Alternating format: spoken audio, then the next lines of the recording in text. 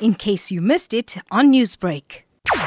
It was during this crisis of Sadia that the Chatsworth community had come together on a very voluntary basis. And as a result of that, Chatsworth Shield then sprung into action as a collective grouping. It then put to the Minister 14 demands.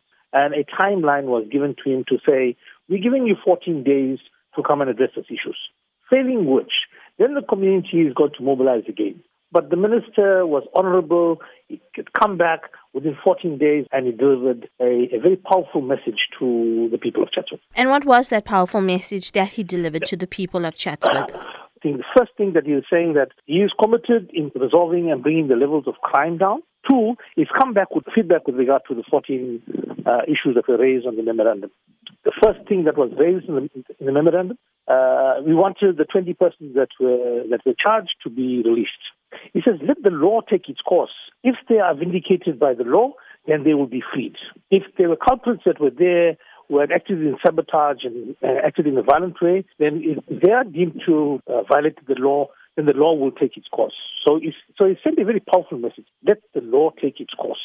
Secondly, he instituted two organizations, IPID and the Civilian Secretariat, to investigate the actions of the police. What we've done, we've supplied all information regarding affidavits, video clips, voice recordings. We will be meeting with IPID and the Civilian Secretariat. I think that third thing is most important. Chatsworth was under-resourced in terms of vehicles patrolling the area and critically in terms of visible policing. So he had come back to say he's putting in 11 more vehicles in Chatsworth.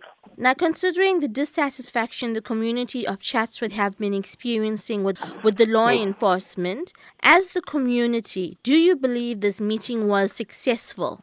Absolutely, I think it was successful. Now the community is saying we've had enough of crime in our area, made up of a myriad of organizations, powerful civic, the sports sector, the religious sector, social organizations are all behind Shield, Chatsworth Shield. Chatsworth have now arisen.